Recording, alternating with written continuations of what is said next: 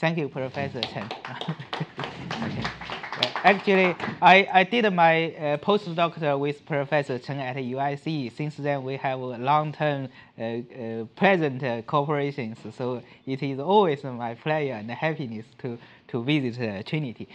So today I prepare a topic on soft welfare and migrants, and the what meaning of the hard welfare is I referred to those institutional based welfare and easy to measure.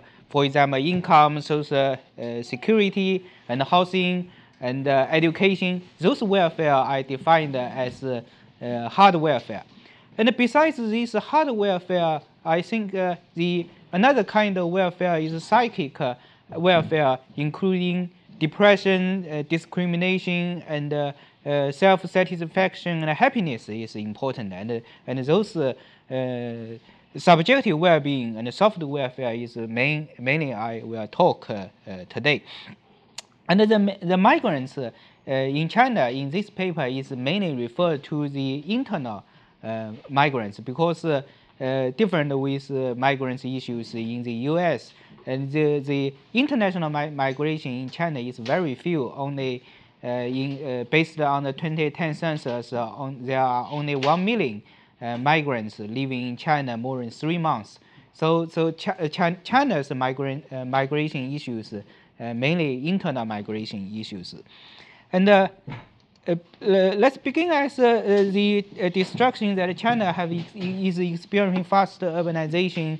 Is typically after the 1990s, urbanization increased very fast, and from 1980s, Chinese urbanization decreased 20%. So far, is 54.7% in 2014, and the main driving force of migration of urbanization increase is migration.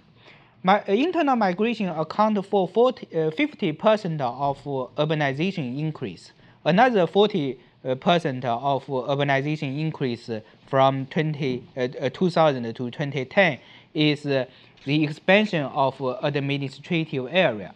Only 10% of urbanization degree increase is by new birth and fertility.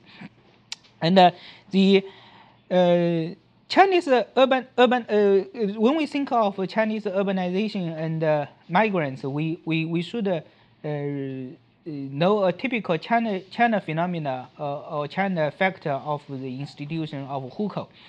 Hukou actually influences the Chinese migration and shape some typical characteristics of China's migration. Hukou actually is a kind of inherited from the planned society in 1950s. It is a kind of migration control policy. And in 1950s and 60s, only people got approval from local authorities can migrate from one place to another places. But after the 1980s, there are some loosened reform of hukou, and the temporary residence permit of migration occurred. But those migrants still cannot got same welfare based on hukou, because hukou is not a kind of residential certification system based on hukou, based on rural and urban hukou. There are different welfare provisions, and so after the 1980s, people could migrate without hukou, have non-hukou migration, but those non-hukou migration cannot get the same social welfare provisions. So that's a typical characteristics to understand China's migration.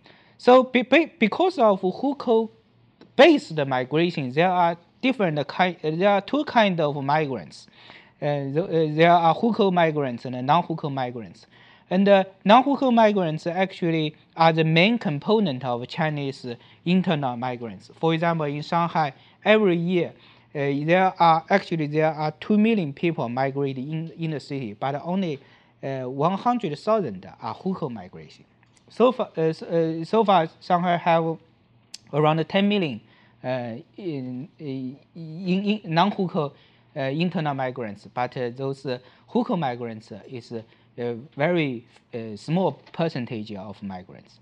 And what I defined the migrants is the people migrate from their standing place more than 6 months, and among all those, among all floating population migrate from their standing place more than 3 days, and 80% of those floating population actually are migrants. They are migrated from their standing place 6 months and above. So Hukou actually is a typical issue to understand China, and this Hukou-based urban migration, Hukou-based urbanization shaped two different kinds of urbanization. One is the de facto urbanization degree. Now China is 54.7%, while those Hukou-based urbanization degree is 37% in 2014. So there is a huge gap. This gap means the non-Hukou migration, and this gap means those migrants living in the city permanently and have a stable job, but could not have the same social welfare like Hukou population. And this figure is what I did from the 2010 census. There are 6 million people, urban people, and this 760 million urban population. 670 urban population, so the urbanizing degree is 50%, and among them, those 260 million are migrants from one county to another county or towns, and among all those 260 million migrants, 230 million are living in cities and towns. But all the migrants living in cities are rural peasant workers. Actually, around 130 million are migrated from small cities to bigger cities, and another 100 million is migrated from rural to urban. And in the cities also there are some local migrants from agriculture sector to urban sector. So those are peasant workers, and because of Hukou control in the urban China, there are urban local people and migrants from city to cities, and migrants from rural to cities, and also have local peasant workers. So because of the Hukou-based welfare system, it shapes a kind of division in the city. And a lot of discussions have also already mentioned that because of Hukou-based welfare exclusions, the migrants show significant disadvantages in various social welfare and public service, including education, health, and income, and public housing, social security issues.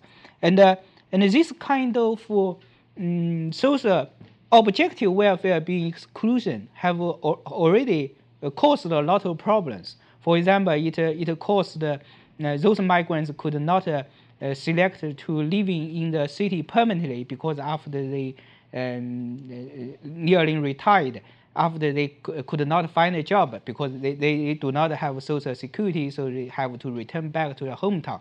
So it produce more burdens in rural China, and also because of those migrants have no social security, and their children could not have equal education. So now there is a typical issue of those migrant children and left behind children. In China, there are 60 million left behind children, and why those children do not migrate with their parents? One important reason is they could not have equal education opportunities in the city. So this objective welfare exclusion caused a lot of problems. This figure is based on my study based on 2012 survey, and we could see that the in social security schemes, the migrants in almost all social securities, including pension, health insurance, unemployment insurance, they are far less than the local people. And regarding to the occupation and employment, the migrants they have fewer, they have lower proportion of white collars, and they have higher proportion in manufacture, and they got less support from in job seeking from government services, and they have less proportion of labor contracts with the company, and they have less possibility to get support from public employment training. And regarding the residents, migrants have a very lower proportion of have self-owned housing, and the main housing pattern is renting private housing, and the migrants also living most in the migrants communities. Their main neighborhoods are migrants. And also in income, actually there is a typical new phenomena is from the year of 2012. The migrants' monthly income is more than local people. At least in Shanghai, but the hourly income is still lower than local people. It is estimated that a monthly working hour for migrants is more than 60 hours. So we could imagine the migrants' working condition is very hard. And the migrants have a higher expansion on education, on elderly care. So in all these objective well-beings, we have already it is easy to find that migrants are in less treatment, and migrants besides this poor objective well-being, which is mainly based on institutional welfare and public service provisions, we also need to consider to improve migrants' subjective well-being of their happiness and their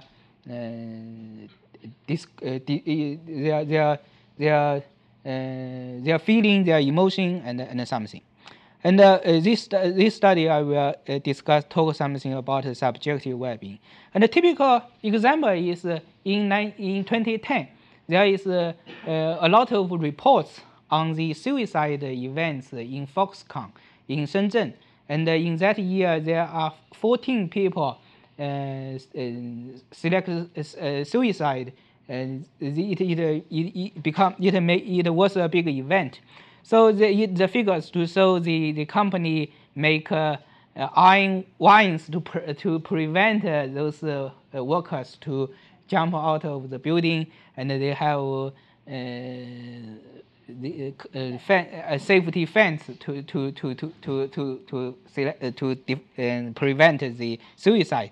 So it means this kind of depression and suicide and subjective well-being is a kind of typical increase in tension of those migrants. And those subjective well-being includes people's life satisfaction, life quality, feeling, and happiness. And of course,